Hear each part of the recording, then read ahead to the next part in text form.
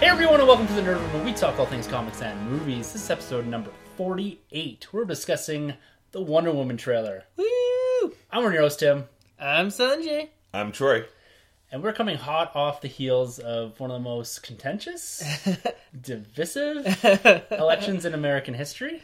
You know what, guys? We're not political commentators. We're not going to sit here and jump into a debate that could divide some of our audience here. And this isn't a forum for us to project our political views or anything like that onto our listeners. But I do have one thing to say. Let's just try some hope instead of fear. Let's try loving instead of hating. I'm tired of people drawing these artificial borders across race and religion and all this. Just be nice to each other, guys. That's all I'm going to say about that. Well, Yes. I'm going to tie that in. I'm going to quote one of my favorite movies of all time, Batman v Superman. At the end, men are still good. So just remember that, folks. I mean, that's an uplifting message from one of the most depressing superhero movies of all time. Agreed. Be nice to one another. Is that... Okay, I got to ask you a question. What is the more decisive thing this year? The election or Batman v Superman? The election. I don't know. We've had more debate between the three of us about the merits of Batman v Superman than I had about Trump or Hillary. That's because we don't cover politics. This is very true. We reviewed Doctor Strange last week and we completely skipped our normal news segment. So this week we're going to go through the last 2 weeks of news, which does include a massive Wonder Woman trailer, the second trailer to debut, and probably one of the best looking films in the DC Cinematic Universe, at least from a trailer perspective. Hey, the trailers have all been great. You can't say anything about all three movies have had great trailers. I was never big on the Suicide Squad one. To Really? Be honest. No, I was never really big on it. The Batman v Superman one did have one that was kind of a fail with the Doomsday reveal. Yeah, but I love the Man of Steel trailer. I love the first Batman Comic-Con trailer. Oh, I yeah. love that one. That was incredible, and I'm loving everything from this Wonder Woman Patty Jenkins movie going on here. Yeah. I know I always knock the tone of the DC movies for not having any sort of hope built into them, but the trailers really do emphasize that, and they really capture that tone. That's why Man of Steel worked for me, the trailer. Yeah. The first Batman vs. Superman worked, and I think this one works as well because it plays to the tone of the movie. Suicide Squad saw an evolution of the trailer through into whatever it turned out to be, right? Yeah. This neon light sort of giant mess of a trailer. Yeah. And that's not what the movie was. And so I'm hoping that when we discuss Wonder Woman here, that we're going to be discussing the movie. They're showing us what the tone is and the change. You see that from, I think, the colors and the palettes that they're using from scene to scene here, that they're trying to convey something completely different. Yeah. But we're going to get into all that. We got a ton of news to cover. Woo, news! Yes, so last week, episode 47, we reviewed Doctor Strange. Woo, And Doctor Strange! you've had some time to sit on to think about it, guys. Yes. Any changes and thoughts on that movie? Love this movie still, man. It's high up there on my Marvel list. Well, Yeah. I'm still teetering. I had to see it again, give it a second look. Some things I didn't like, some things I loved, so I'm not going to go either way yet. I do want to have a second viewing before I make any final decisions. Tim? I'm still loving this. It's pushed me into at least attempting some of these new #1 Doctor Strange books, Doctor Strange and the Sorcerer Supreme, and it's got me a little further into going back and rereading some of the older Doctor Strange stuff to try to appreciate the character, his evolution in the comic books a bit more. Now, episode 46, we went through what I'd call a short history, a brief history of Doctor Strange in the comic books. And that's something I want to expand myself on from seeing this, because he's going to have an impact in the MCU going forward, and I want to understand this character and where potentially it could go and which stories I'd like to see adapted. Yeah, absolutely agree. I'm definitely going to pick up that Oath book, too, on trade, for sure, because I heard this movie does take a lot of bits and pieces from it, right? It's a great starting point, and that's where I kind of jumped into Doctor Strange, and it's a great jumping on point for at least understanding the character a bit more, and it kind of dumbs down and doesn't really go abstract with the art, with the magic and all that. It kind of keeps it how the movie had it. Awesome. Right? Oh, sweet. Shouldn't he be called Surgeon Strange? I mean, he's not like a doctor. He's a surgeon, right? So shouldn't that be his official title? Surgeons are doctors. Yeah, but like... it was like Don't a you watch surgeon. Grey's Anatomy? No. That's literally how I understand hospitals. That's exactly how it works. One, everyone sleeps with each other, and two, everyone has these really dramatic and life-altering conversations over top of open bodies. Yeah. And everyone's extremely good looking. Yes, that's also key for a hospital. But Doctor Strange topped the weekend box office again here domestically, North America. and internationally. So it took in $43 million and $60 million internationally. So this movie is absolutely killing it. Wow. It had one of the lowest second weekend drops of all comic book movies this year. Impressive. Which is quite an impressive feat. Yeah. This whole week, actually, all the movies had a pretty low drop. Even Trolls, I think 20%. Yeah. It's crazy. I've got that feeling. Everyone's going to run into Fantastic Beasts and Where to Find Them this weekend, so you can probably see Doctor Strange at least going down to 2 or 3 this weekend. That's a lot of magic. This thing, yeah, true. Yeah, it's a magical-filled weekend. Yeah. But by this time next week, I presume that globally at least, this is going to surpass Ant-Man's $519 million tally, because it's sitting currently at $494 million globally. Really good. So this is a certified hit. Yes. It's loved by audience almost universally here. There are pockets here, and we did talk about the idea that it was hit and miss in some areas and some aspects of it. But for an abstract character, for what you would call maybe a Marvel Comics C-list character, when referring to the general audience of understanding Marvel Comics, it's doing really well. It's going to get a sequel for sure. We're going to see Doctor Strange a lot going forward here, I think. Yeah. Great word of mouth, too, going on with this movie, which has helped a lot. The one thing I had questions about, I find it kind of interesting, the budget for this movie, $165 million. It's kind of low, don't you think? I mean, for a big blockbuster with so many cool visuals and so many awesome action scenes, I was expecting at least 200. Well, I don't know. 165 is quite a bit, though. That's it's nothing to sneeze at. When you go back to Titanic, that was $90 million to make at one point. That was like huge. That's record breaking. Yeah, but that's like 30 years ago, 20 years ago, man. I think I see that, though. 165 looks right for this movie, in my opinion, at least. Yeah, because I think Suicide Squad was... I'm just throwing this off the top of my head. 175, maybe 200. Wow. So for this to cost, and Batman v Superman $250, I think Captain Spider-Man $200, I think. Amazing Spider-Man 2. Yeah. Ooh. Civil War was $250, I'm assuming. I don't know if it was that much. It's quite expensive. It's probably upwards of $190, I would think. Yeah, look at the cast they had in there. Massive cast. And they also got taken into consideration, too. I think some of the visuals, they're heavy visuals, but they're all more or less kind of conceived on the computer screen. It's not a lot of mocap or anything like that, right? So I don't know if there's a difference in your CG, if it's mocap, like a Hulk type thing, where you're doing humans, you're doing hares, you're doing Rocket Raccoon or Groot or something, right? That's right. And locations probably, too, yeah, right? And so exactly. Civil War had a lot of different location shoots. And even, you look at Doctor Strange, it just had the location in Tibet or wherever it was. It had the location in New York. And in the hospital. That's more or less it, right? Yeah. So you're not as diverse as you do get with some of these bigger movies like Batman v Superman, even Suicide Squad, right? Yeah. You have a lot of mocap going on there. You have a lot of cast. Will Smith, you're probably paying $20 million to be in this movie. Oh, at least, right. yeah. So you Benedict Cumberbatch is playing 2 characters in that movie. Yeah, that's how poor they were.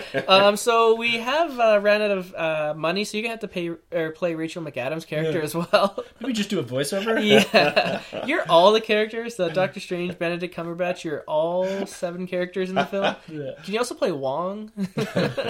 But Doctor Strange has helped Disney reach its largest domestic haul ever. Wow. And this is without Rogue One. Wow. So it's topped its previous year at $2.3 billion domestically. It's gross so far this year. And like I said, it's without probably what's going to be close to, if not their biggest movie. Yeah. And they're holding down the 4 largest movies globally with Cap 3, Finding Dory, Zootopia, and The Jungle Book. Rogue One's going to slide in there somewhere. And they also have the animated movie still with The Rock, with the Hawaiian one. That's going to hit huge with the kids. Yeah, Mona or Moa or something like that. Yeah, so, jeez. So you hear all that and you think, okay, Disney's doing pretty good, right? Like, they must be raking in the money. Oh, yeah. No. They're actually doing pretty poor as a company right now. With ESPN, because that's losing a ton of money for them. I think their stock's down from the beginning of the year. So kind of interesting that they're having all these big hits, and yet they're still kind of struggling a little bit. So you got to wonder what other areas of Disney is not really pulling their weight around. There's got to be a big black hole somewhere, because you think Disney alone, the property, the parks and all that, you've got Pixar, Marvel, Star Wars, and then their own properties. I don't know how they're not just raking in money hand over fist. I think it's ESPN is what I'm hearing. It's really just a money pit right now, and they've got to get rid of that, and then they'll be fine. I didn't even know they had ties with ESPN. Oh yeah, because they own ABC and ESPN. Yeah, that's right. They own everything. Yeah. Speaking about ABC, yes. So The Inhumans are back. This was a movie that was slated to come out in 2019, got pushed to 2020, and was quietly pulled off of the MCU slate earlier this year. So this is something that seems to have been stuck in a bit of development hell. We did have their debut in Agents of S.H.I.E.L.D. and a pretty extensive storyline continuing through into the current season, focusing on minor Inhuman characters. The Terrigen bomb had gone off on the planet, and it looked to be that this was going to be at least the strongest tie that TV show had to the film universe. There are in TV series references to the wider universe, but never in the reverse. Yeah. So this looked like it's going to be kind of the connecting link. But because now it's off the slate, Marvel, ABC, and IMAX has now teamed up to co-produce an Inhumans movie/TV series. And this is going to be one of the most unique releases of all time. This news just literally dropped about an hour ago. I'm so confused right now. So what they're going to do, so this is Inhumans. It's going to be focused on Black Bolt and the royal family. So proper Inhumans, Karnak, Lockjaw, Medusa, all these characters that you are going to see in the film likely. So that's, he can't talk. He's got a whisper. Yeah, because he talks. He's like really loud voice kind of dude. Okay. What they're doing, they're filming the first 2 episodes in IMAX format. And they're going to have a release exclusively for 2 weeks on IMAX screens, probably sometime in the summer, followed by the debut of the full ABC weekly series in the fall of 2017. Wow. So this is spanning 2 types of media. So this is a whole new format of doing things. It looks like it's going to be a shortened season, probably 8 to 10 episodes. So they're going to dump a ton of money, Game of Thrones type of money, into these episodes here. And this is going to be an epic event. So spanning 2 weeks for the 2 first pilot episodes in IMAX screen, and then transferring back onto an ABC weekly series. So is those 2 pilot episodes then considered the movie? Well, it's more or less a movie. I don't know if they're going to be showing both episodes back to back, or if they're going to be essentially an hour and 15-minute long movie, so a short movie compared to what we're getting with the 2-hour movie plus. Yeah. Or if it's going to be an episode 1 week, an episode the next week, and you got to pay $20 per episode to get in. I think they're going to be re-aired on when they kind of debut in the fall with the full series, but it's an opportunity to go and see the Inhumans on the big screen. And being that they're filming completely in IMAX, the same way they're doing Infinity War, they're going to probably be filming some pretty epic scenes. Yeah. It screams a lot of confidence coming from Disney, because they're asking you for quite a lot on the Inhumans. Because the Inhumans, like I was talking to you a bit before, they're not that well known. They're not Iron Man, they're not Batman, they're not the Guardians. Yeah. So to ask an audience to go pay $20, and I'm guessing for 2 episodes combined in 1 movie experience, because they asked them to come out twice to see 2 pilots. That's pretty risky, right? It's $40, right? And then they got to stay consistent every week watching the show for 8 or 9 episodes. So they must have something really good up their sleeve going on here that we don't know about, because that's huge. But I like what they're doing here, because we mentioned before Game of Thrones. Game of Thrones does something similar with their shows. I can't remember if it's the premieres or if it's the season finales, but the last couple of seasons they have been putting those episodes on the big screen, which is a really cool experience. So I love what they're doing. They're changing the game here. They're very confident, and I can't wait to see this on the big screen. I can't wait to see Black Bolt and Medusa. Those are my 2 favorite Inhumans, just because those are the only ones I really know. I'll be honest. So I can't wait to check that out. Yeah. I mean, I'm going to give it a go, I think. Unless it's $20 per episode, then I might just give it, because that's like 2 steelbooks, guys. So... Marvel Legends. The $20 bill should have a steelbook on it. It's like 1 steelbook. But I don't know. I mean, it's something different, as Troy said, and I'll give it a go if it's not too expensive. They might make it cheaper. Like $10 per episode or something. Yeah, because like Batman v Superman, the trailer, they released that on IMAX, and I think it was free or something, so you could go and like check it out. But it was just like the trailer, and then you left. So. I don't know. This is something different. I'm curious to see if this catches on. Is this going to be like a new trend where to promote like the new season of The Simpsons or something? The first episode in IMAX and then the rest on your TV? I don't know. That's right. A Netflix series? You might have seen season 2 of Luke Cage on the IMAX. Or 8 Daredevil. Hours? Yeah. Well, they're making an event, right? Yeah. This is an experience now. This is beyond sitting in front of your 55-inch TV. This is going and seeing something on IMAX, filmed for IMAX, in a completely different format than you're used to seeing a serialized TV show. Mm-hmm.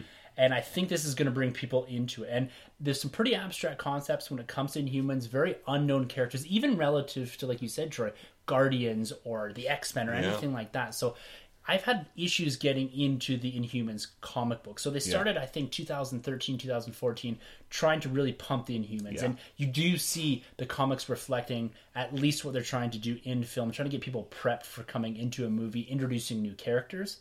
And the Inhumans have always been something I've struggled with because it seems like every time you turn around, there's a new Inhuman with a new power, and it's a power of convenience, and we need a villain to do this. And you see that in Agents of S.H.I.E.L.D. even sometimes. It's like you have just odd characters, almost like Freak of the Week type thing, where you just have an Inhuman shows up and they can do X thing. They can turn into rock. They have electricity. So it's going to be kind of corralling a lot of that power sets in and trying to make these characters at least relatable. And there was talk of Vin Diesel playing Batbull, so I don't know if they're going to bring in big actors to play these characters. That's a big budget.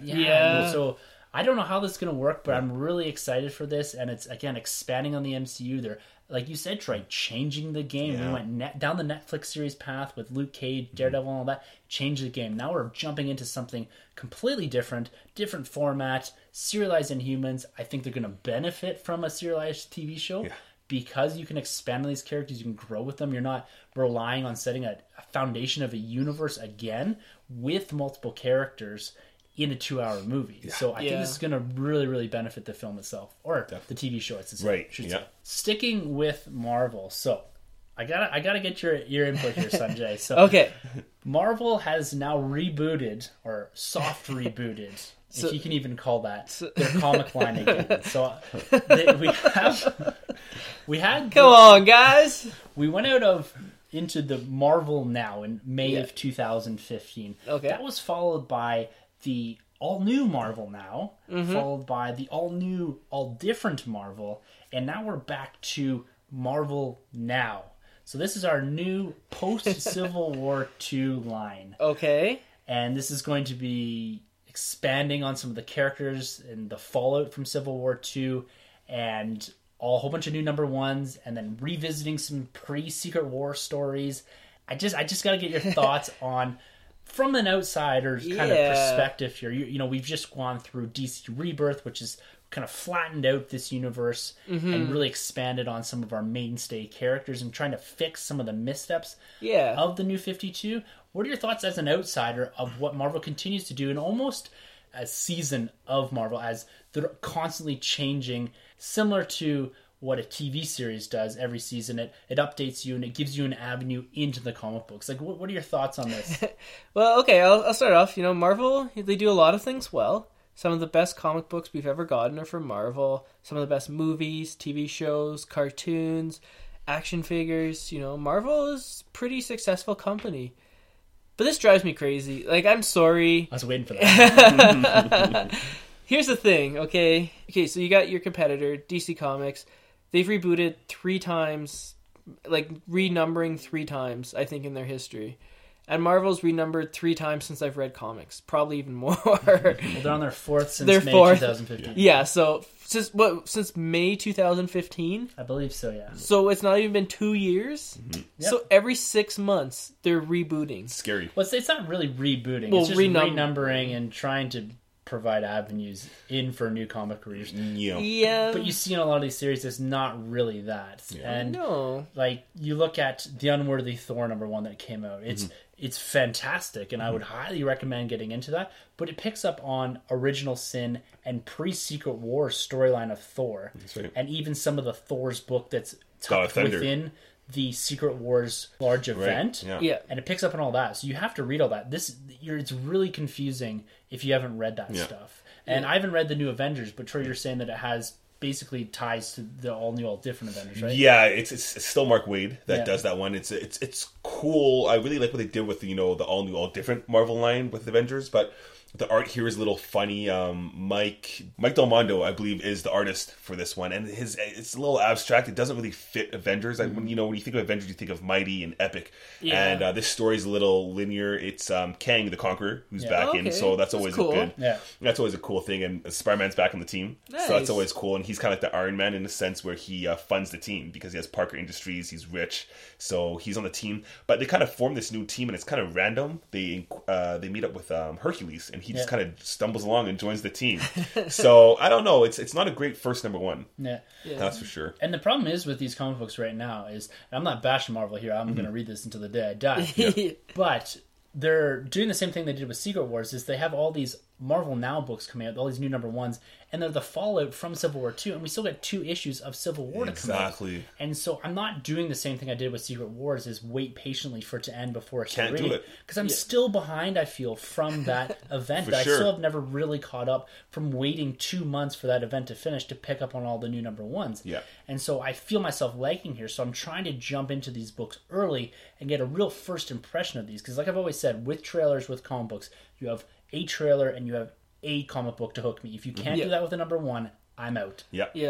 And some of these books are doing that. Occupy Avengers, another great one, focusing around Hawkeye, focusing on the little man, kind of a Robin Hood-esque type story. Cool. Great story. Nice. Troy, you're saying Prowler number one is good? Prowler number one's cool. The Hoagie Brown. This guy was an inventor. All right, and he works with Spider-Man. He actually used to be a bad guy, but now he kind of fills in for Spider-Man because he's such a big-time superhero now. And he's basically been killed by the Jackal, but he's been brought back to life, and now he's working for the Jackal, even though he doesn't know his full intentions, whether they're good or bad. So it's a great pickup. I like that one. So pick up Prowler number one. So you got the Prowler. So did he just like roam around neighborhoods, peeking in windows at women as they change? Sounds bad. No, Prowler's been around probably late 80s. Oh, I'm sure Prowlers have been around for a long time. He's been around. He's been around for a while. He kind of has like the Wolverine claws, kind of Batman Moon Knight like. Oh, okay. He's a really cool character. They're giving this guy a hard push. Tim and I were talking before. I really think this guy's going to pop up in probably Homecoming, or at least in the Spider-Man universe movie, cinematic universe at least. Oh, okay. He'll pop up, but he's cool, and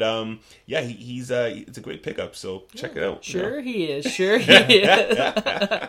Do you know who's cool? The Vulture, guys. I mean, he's 80 years old and he can fly. He's super cool. Michael Keaton. Yeah. Michael Keaton, that's right. Big news, yeah. Yeah. I think look for cues here, though, because I really think that you're correct here, is that a push for Prowler, and I wouldn't be surprised if we get a Marvel Legend, because we've seen cues that we get Hellcat and all these figures that pop up, and then all of a sudden they're in Netflix series. Exactly. And you get their comics pushing here just to test the water for these characters. That's right. And then they're in the MCU movies. That's right. Mockingbird too, I think, right? Is it? Yeah, exactly. Yeah. And so you see a lot of these. And there's a couple other comics coming out. There's Black Panther in the World of Wakanda. Right. So That's that cool. dropped last week. And there's Clone Conspiracy starting up here.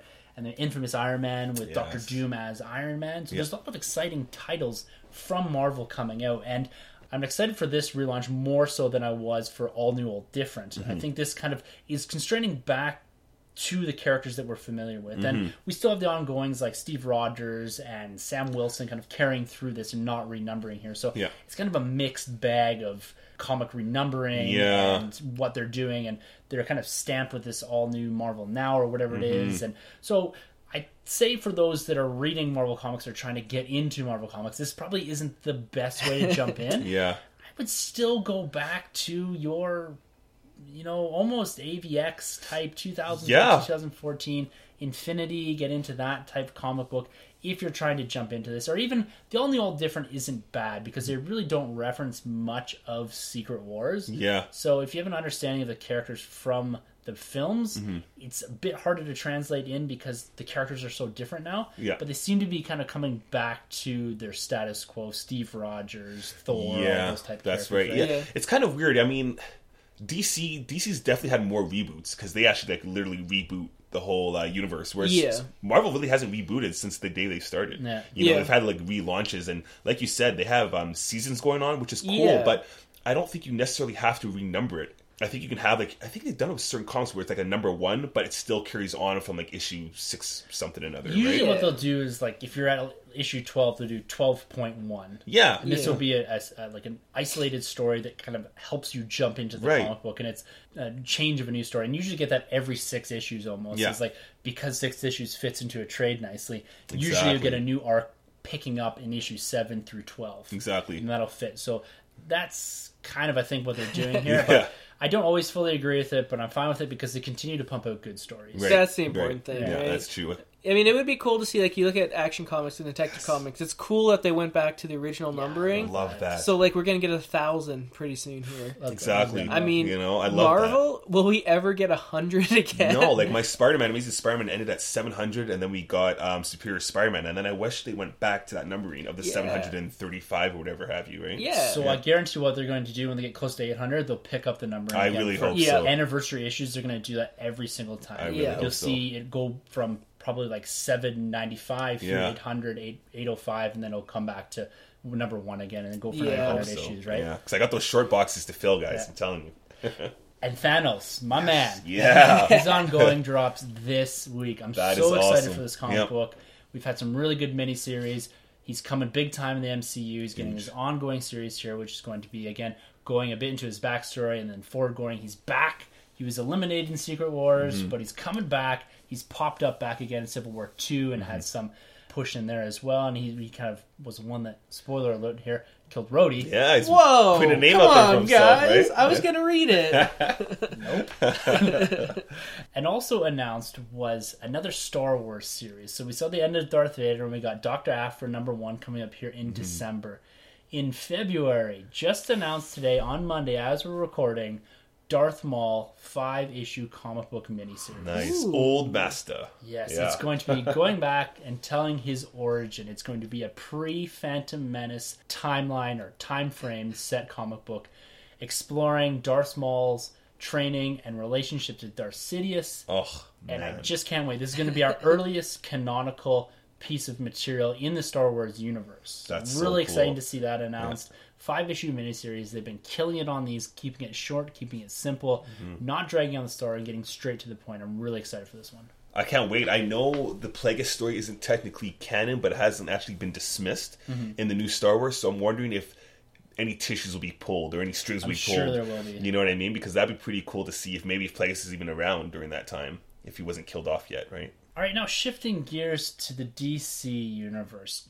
Now, everyone was freaking out on the internet about this. Young Justice Season 3 on Netflix. Yeah! I have no idea what this is. All right. So Can you guys enlighten me? are you sitting down, Tim? I'm prone. Okay, I want you to Flat my do a visualization exercise with me, okay? All right. Okay, close your eyes.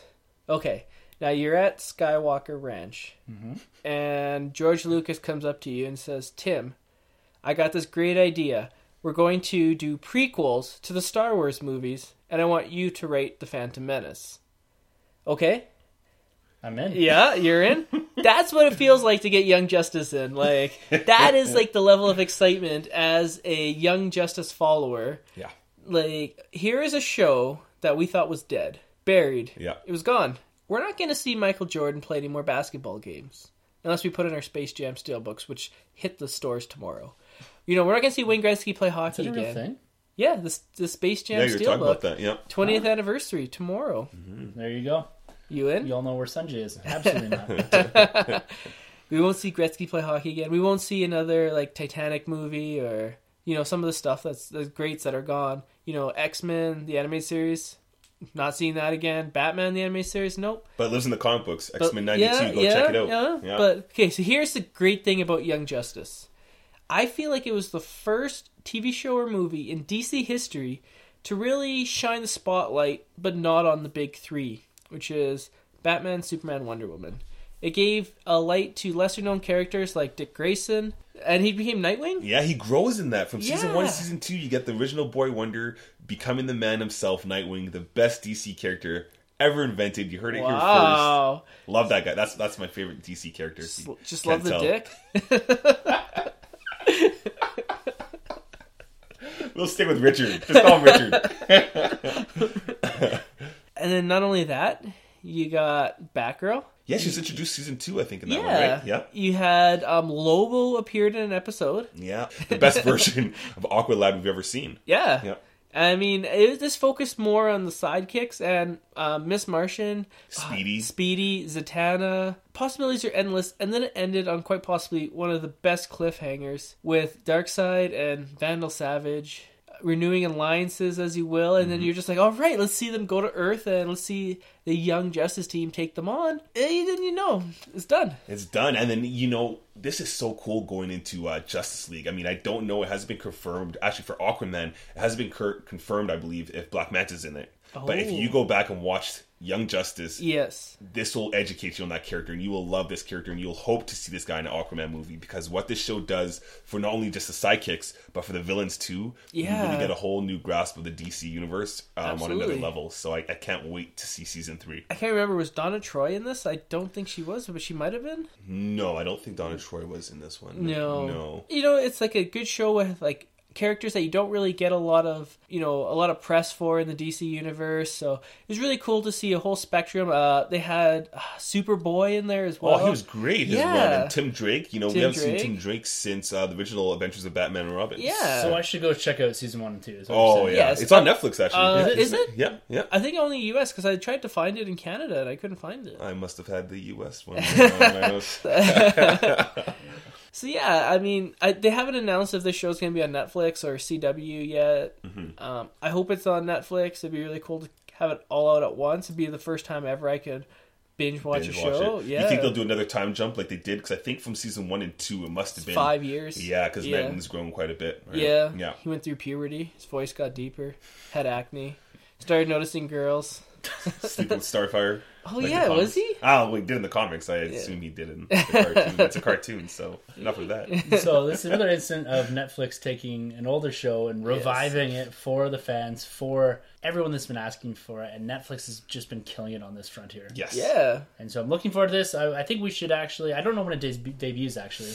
I'm not sure. It'll be a while, because I still got to, animate it. Yeah, it'll take a while with animation, yeah. But they do have the original voice actors coming back, I think that's huge. Right? Yeah.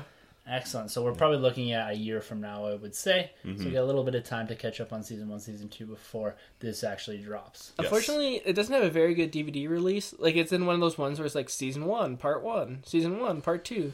You're like, just give me the whole season and, It'd be able to find on iTunes or something like that easy, I think. But this, for an animated show, definitely goes out there with Spectacular Spider-Man and the Mighty Avengers. Earth's Mightiest Heroes. Earth's Mightiest Heroes. Some of the newer ones, yeah. So go check out those 3 animated series, because they're all great. Absolutely. And jumping over to the DC Cinematic Universe. So this is our weekly segment. What shenanigans is WB and DC up to this week? They're all really nice people. I don't know why the internet has this hate on for them. They're really nice people. I've met them personally. All the screenwriters, all the directors, all the behind-the-scenes people. Affleck. I've met Ben. Oh, Big Ben. Me and him go way back. Yeah. Back to his... Daredevil days. Daredevil and the movie with Robin Williams. And Good Will Hunting. Good Will Hunting, yeah. So were you able to get him to comment on the fact that his script for Batman is garbage? Okay, I'm going to set the record straight. Oh, sorry, I banged. I was too busy upset. This rumor is horseshit. Here's the thing. So the writer of the book, American Psycho, film with Batman himself, Christian Bale. Good movie. Check it out if you guys get a chance.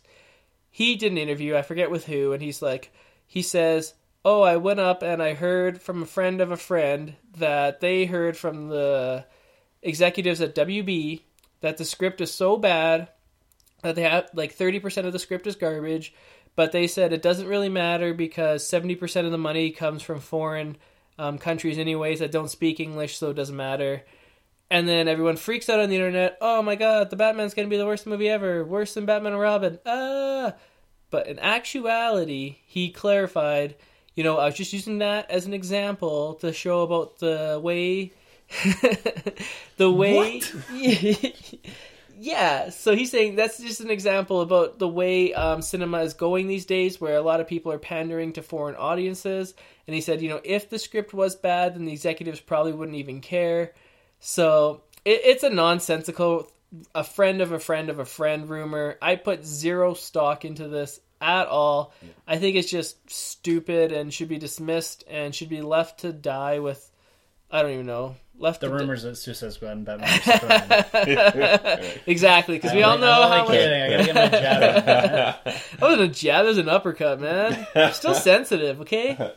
I don't know. I think there's probably a little bit of truth to this. I wouldn't say it's probably a mess or a garbage or anything like that. I find it really funny that there's this guy going around saying, Batman script's a mess, and then coming back and saying, no, this is a social experiment Right. because I just want to prove that the internet's fucked up. But it just seems funny that this constantly keeps coming out. Now, my guess is that Affleck hasn't really had much time with the script, and his track record is really good with directing and writing and all that. Yeah. So the confidence is there, and I don't think as a fan himself, from even the sentiment and the way that Batman vs. Superman was received, how he felt about that, I think he probably took that really personally. Oh, yeah. And isn't going to let this Batman movie, even, it doesn't matter what the executives say on that, he's going to make a good movie. He's a filmmaker, he is passionate in what he does, and that's what you need on a project like this. Someone that cares. He's a Batman fan through and through, and he's a capable director, a capable writer. And so I have the utmost confidence that, yes, the script may be in a bit of disarray right now, but he's probably at his first, second, third draft of this thing. Some of these things go through numerous rewrites and edits and all that to make sure it fits not only into the continuity that they're building, but also the character itself. And trying to bring something new, a different spin to Batman is really important. So it may take a few drafts to kind of iron out some of the wrinkles that this character has in this universe already, as well as what's kind of being pulled out of the Justice League movie too. So I agree with you, Sunjay, that it's probably a lot of crap. There's probably a little bit of truth to it in the end of the day, though, because my opinion on rumors is they're somewhat always seated in some sort of truth or reality, and they're just kind of blown up like telephone tag, right? It's he said, she said type thing. Yeah, no, I think we're in good hands. I mean, first of all, Batman's the flagship for WB. This is their baby. They're not going to let anything happen. Ben Affleck's track record is great. He's done Argo. He's done Gone Baby Gone. He's done The Town. I mean, this guy's great. He knows what he's doing when it comes to directing. He has a Batcave in his house, for crying out loud. This guy loves the character. He's going to treat it right. So I don't know what this whole source is or what's going on there, but I think we're all in good hands here. I mean, I have some pretty big confidence in the Wonder Woman movie, and I have a lot of confidence in the Batman movie, if anything, in this DC extended view. So, did you guys hear the rumor about Justice League? That it's awesome? Yeah, I've heard a rumor. So take this as much grain of salt as the Batman script is garbage, I guess. But this might be a little bit more reliable because I like this rumor better. But they said that this is something that's totally different than anything Snyder's ever done before. They've kind of reined him in a bit with this Justice League film, and they said it's just spectacular. But who's saying this? Is this the executives Sunjay again? saying this. Because the executives came out saying they got the first screen of Batman vs. Superman, and they said this was incredible. They gave it a standing ovation. Right. And exactly. I did too. And I did too. Yeah. I might have been the only one. I slow clapped and no one continued. It's like, this isn't how it goes in the movies. You guys are supposed to clap with me. Yeah. I kind of said clap, but I missaid it. Like, you guys are supposed to crap with me. This is an excellent segue into our main topic for this episode, the Wonder Woman trailer. Yes. So this is the second trailer dropping post Comic-Con, and it really expands on what we saw from the previous trailers. This is, again, I usually don't go this far into trailer watching for these particular movies, but I do have a bit of a vested interest in understanding a little bit more of the direction of this movie, both from a cinematography perspective, how it's going to look, as well as a bit on these characters. Yes. So we're going to do like we've done with the Logan trailer and the Guardians of the Galaxy 2. So we're going to chronologically step through this trailer as it plays in the background on mute here, and just talk about some of the highlights from this and what we see as being different from what we've seen in the DC Cinematic Universe, what's contrasting, and what we see is very, very similar, maybe picking up on some of the cues from Batman vs. Superman and leveraging that into the movie, even though this is considered a prequel movie. This is DC's first step into a female-led superhero, actually almost industry-wide, Whoa, too. Catwoman. Yeah. Elektra, and Supergirl. actually, going off that, they did actually just announce, I think today or yesterday, they got a writer for Birds of Prey, the Harley Quinn movie. That looks really good from what I've the rumors from what I've heard. No, I'm just kidding. But just thinking about it, I think that has potential as well. That's a Harley Quinn movie? Yeah, it's Harley Quinn. Well, in the comics it isn't. In the comics it's Batwoman, Catwoman, Batgirl, and Black Canary. Yeah, exactly. It was a TV show for like a week on Fox for a second. Batman showed up for, I think, Batman. Is Batman and Catwoman had a child, and then their child was a daughter, and then I think they both left, and then she had to run Gotham, and the audience left. And the show got canceled. But I think this has potential, But let's get into some Wonder Woman. Yeah. Okay, so we're just loading it up now. So here we go. She's opening up the briefcase there, and if you look to the left of her, you see a handwritten note by Mr. Bruce Wayne.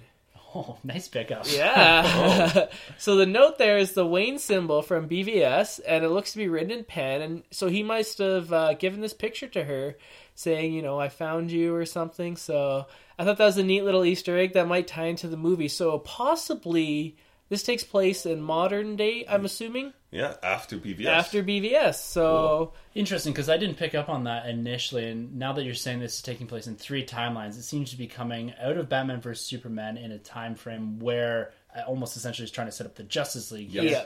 And then it probably takes off back to the past to address this image where she's having at least some sort of flashback type thing, right? She probably like having coffee with Batman explaining her backstory. That's what I'm assuming. What do you think her accent here as she's talking over top of this? It's great. I like it. Spot on. It's cool because every time we've heard Wonder Woman in any kind of media, it's been like an American accent. Yeah. So I really like what Gal Gadot brings to this character. Yeah, I agree. I agree. I think it's really cool how they've kind of taken this character and projected her into this more Greek mythology Yes. type Yeah. with an accent. You kind of a bit more believable there. Right, a little Absolutely. foreign, right? Was it as thick in Batman vs Superman? Do you remember? I think it was. Yeah. She I doesn't think say it as was. much. She doesn't say as Yeah. much, but I think it was. You Yeah. know, those little scenes that we got of her. Oh, yeah. Yeah. And then when we jump into what Themyscira, Yes. here it appears to be, the color palette completely changes Oh. Yes. from any center film, any DC Cinematic Universe film that we've Yeah. seen We before. got color. I absolutely love how this looks. This is, again, very reminiscent Beautiful. of what we're going to see in Rogue One, this type of color palette here. Yeah. Not so much the content or whatever, but I just love this contrasting the teal blue with the sky and all that. Yeah. And how she looks in this.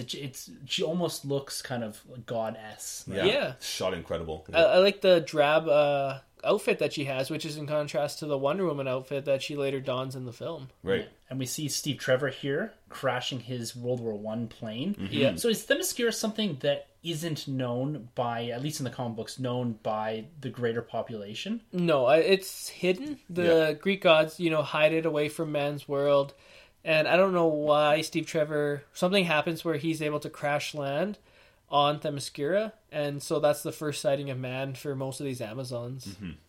It's interesting because when you come on to this next scene, and I don't know how disjointed this trailer is from the actual movie, but the follow-on scene for this is implying that Steve Trevor crashes here, and then there's some larger battle with what appear to be German soldiers versus the Amazons. So cool. And it's really confusing from an outsider here. And maybe we don't need to go into the depths here. We'll get that when we review this movie. But it's interesting on how they cut this trailer to make it look like these are back-to-back scenes. Right. Yeah. I'm assuming they're probably either far apart or I'm guessing it's probably all part of the start of the movie. But I'm not sure the timeline here. It's a bit confusing. It could be kind of congruent, so you have Diana and Steve Trevor in America or wherever in Europe for World War One, and then you have the Germans invading Themyscira. So it could be like kind of two different setups.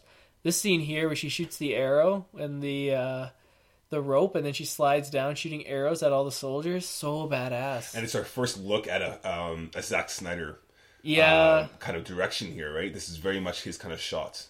Yeah, they've taken a lot of cues from his movies here, and I don't know if it's a stylistic thing from the director of this movie, or if they've been told to kind of pick up on that, because they really do capture a lot of the Zack Snyder fight scenes, which is somewhere I'll give him a compliment. He does do fight scenes really well. He captures that right from Watchmen through into Batman vs. Superman. You do see that a lot. They didn't really parallel a lot of this in Suicide Squad. No. Even though he did shoot a scene in that movie, but this has a lot of 300.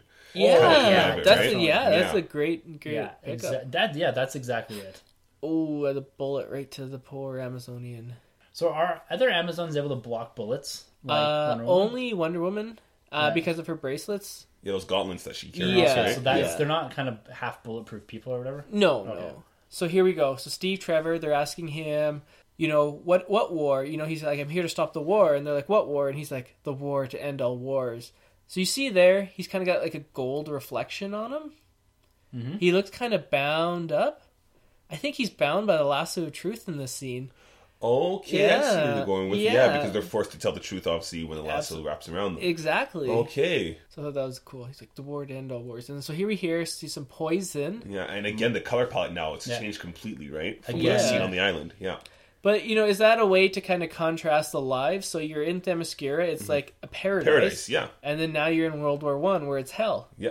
I think that's very much what it is, and I think it will probably work in this. You're going from again this paradise into something completely different, and this again we've gone back to the Zack Snyder-esque color palette here, which it'll be interesting to see. It may do better in a World War I time frame compared to at least present day, or Metropolis. Yes, or it could use some color. So we're getting, what looks to be mustard gas or something that's amped up from mustard gas here, and this Bond-looking character. Who is this lady? Okay, so the rumor online floating around is she is Dr. Poison, old Wonder Woman villain who is known to use different poisons to. I think the original story was she used poisons to poison the U.S. Army. Okay. And poison armies and got them to do her bidding for her, so she could use some sort of mind control. So I don't know if they're going to go with that angle, or you see all the different gases, and that could be something that's maybe a weakness to Wonder Woman is she can deflect bullets, but maybe she can't breathe in the mustard gas or something. That's right. And this next scene, we got the man himself, William Stryker, because this guy is always playing a big bad. Not actually William Stryker, but it's the same actor. I don't know his name. And Ares. Ares is played by John Bean. I thought so, but I haven't seen any confirmation of that. Yeah, but I heard he was meant to play him. So this scene here, you see him open the doors, and you look to the right. There's a picture on there, and someone online blew it up, and that's a picture of the German, the leader of Germany at the time of World War One. So this kind of confirms he might be part of the German army. Well, he definitely looks to be at least a German, some sort of high ranking. You look at what he's wearing in that; he's got kind of the German S type medallion and all that from at least pre-swastika. So you're looking at the crosses and all that. So World War One type German soldier. He looks like a general or something like that. I'm thinking he's Ares, or at least some form of Ares, maybe projecting himself into a human state. Right. I can see that. God of War himself. Okay. Nah, because he seems to be at least the big bad here, right? Yeah.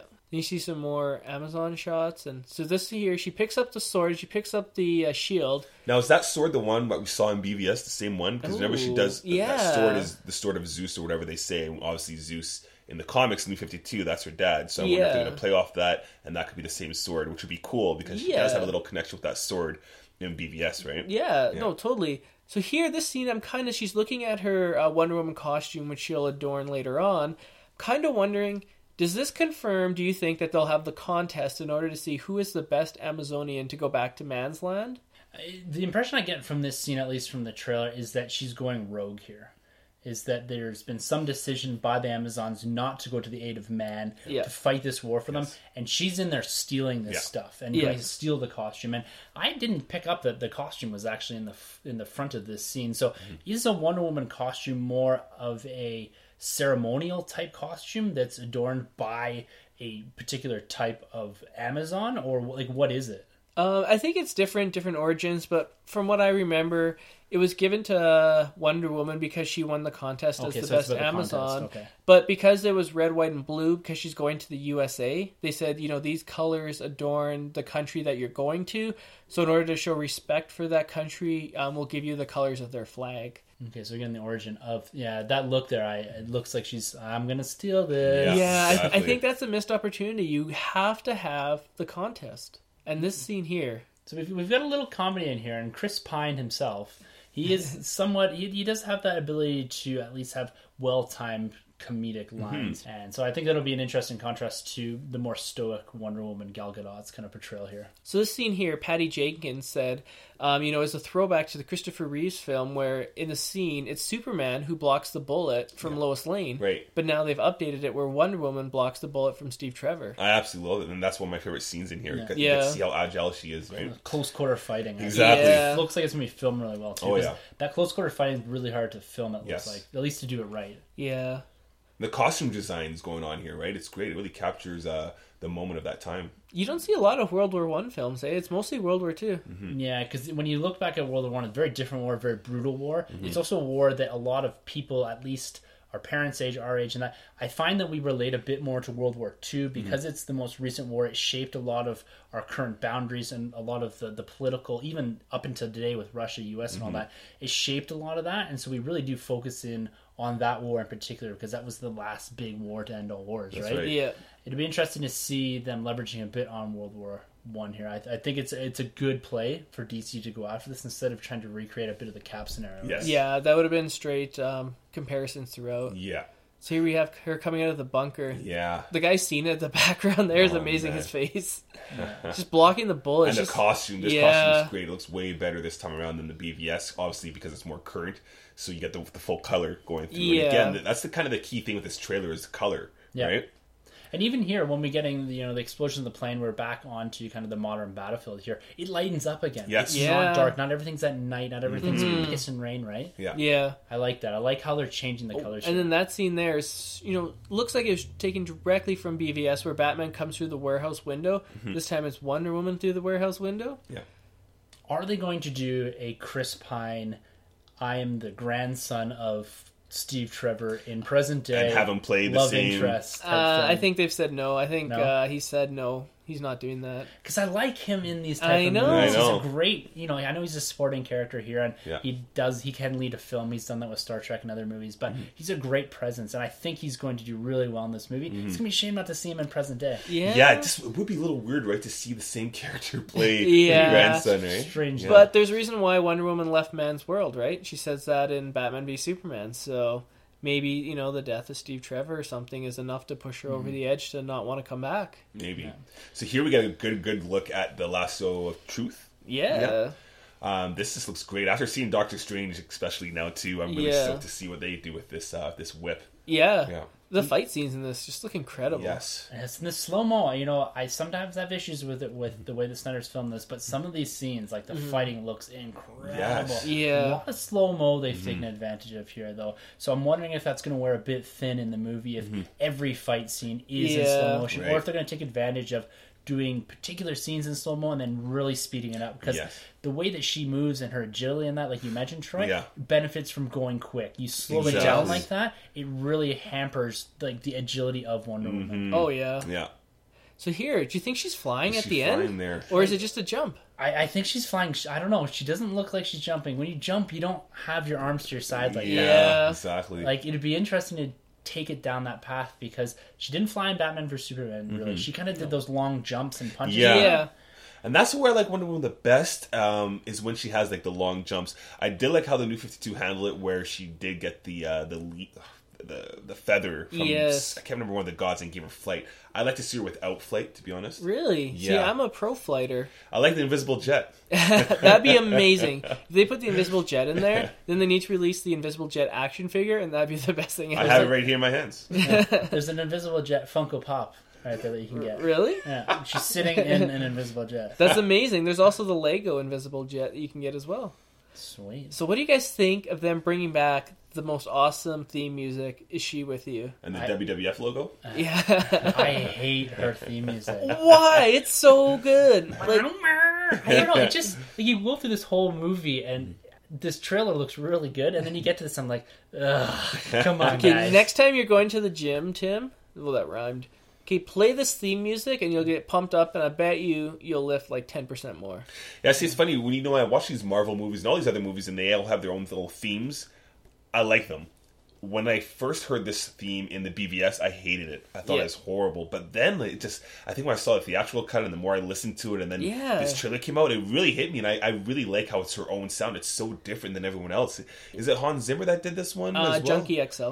Junkie XL did this one. Yeah, that's great. Yeah. It works for me in this trailer, but with BVS the first time watching it, I hated it. It took me right out of the movie. I like it because, in the comics, you always see Wonder Woman going to rock shows and rock concerts. Yeah. So, the guitar and stuff, it makes sense. Yeah, and she had that rock look for a little bit in the late 90s, I think. Yeah. I don't know. We'll see. I'm still not a fan. And then here we see, our friend Lucy Davis playing Etta Candy there. Yeah, some comedy going on. Yeah, I think hopefully that they have this weaved in there nicely, where I'm not going to say Marvel type, but at least something that we've seen the color palettes here, we've seen the lighting up of the scenes. Yeah, hopefully we see a lighting up of the dialogue. Yeah, treat it like Doctor Strange. Honestly, Doctor Strange handled the humor so well. Yeah. See, I'm gonna go the other way. Yeah. Keep it different. You can have a great action film with a little bit of comedy here and there. I'm thinking Lord of the Rings. They had good comedy sprinkled throughout. Yeah, just keep it like that.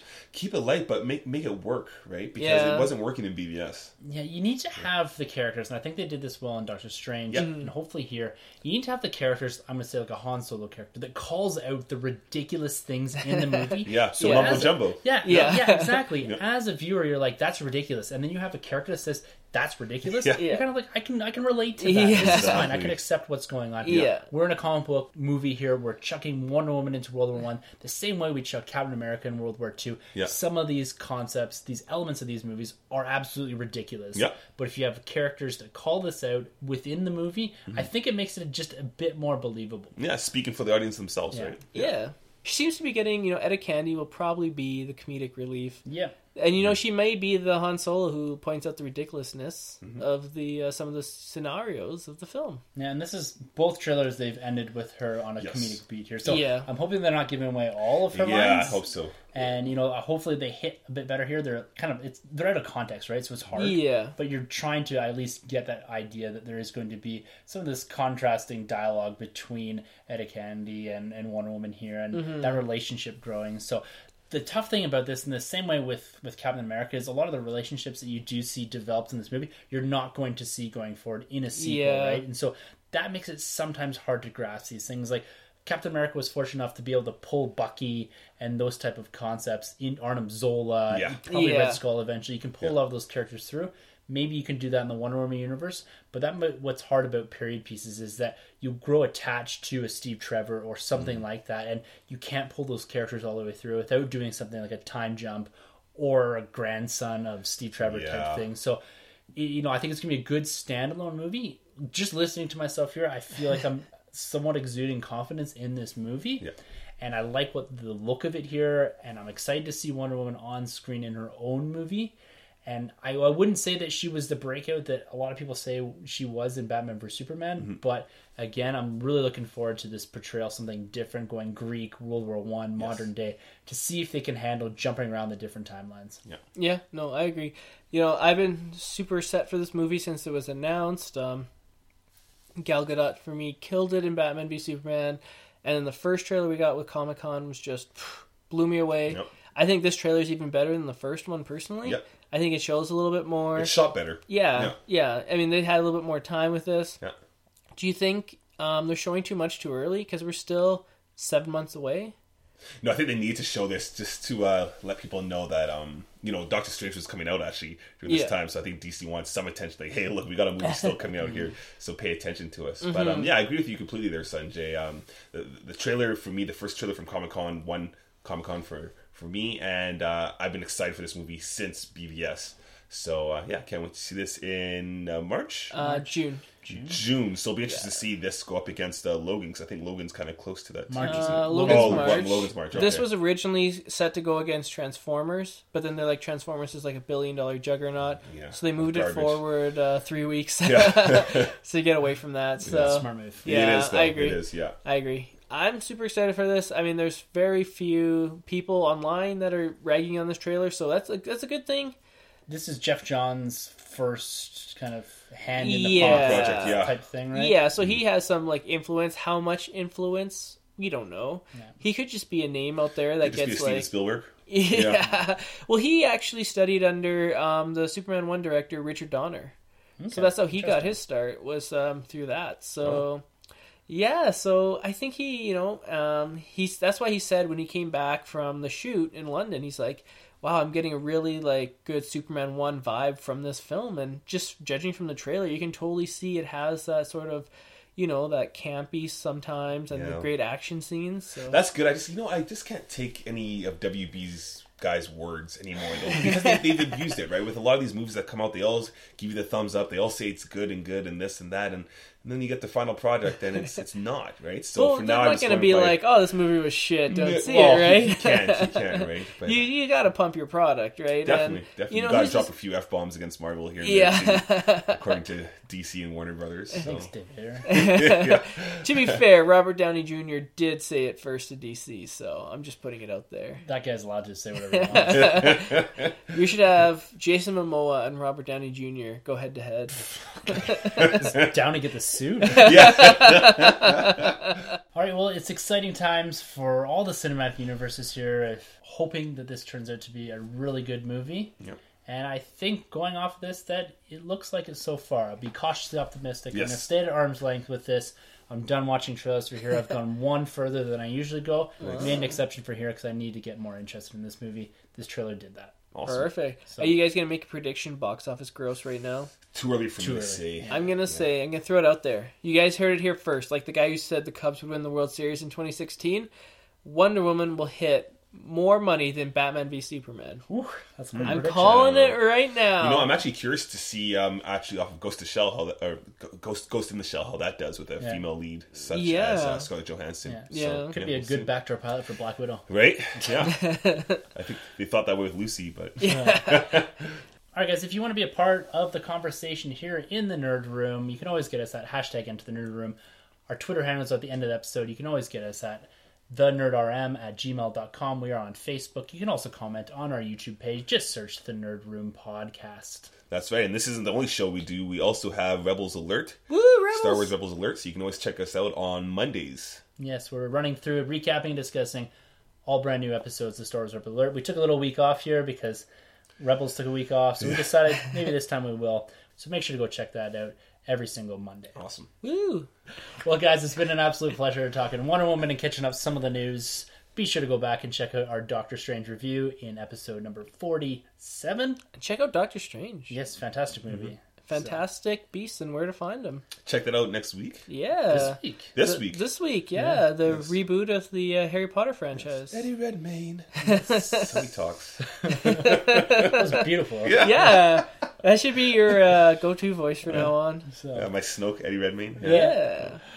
until next week, for the Nerd Room, I'm Tim.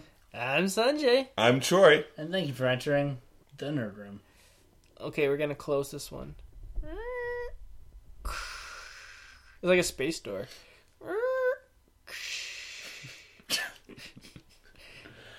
We are out. Don't forget to subscribe and rate and review us on iTunes. You can find our hosts Tim, Sunjay, and Troy on Twitter at TheNerdRM, 1912 Podcasting, and Troy, the Boy, 87.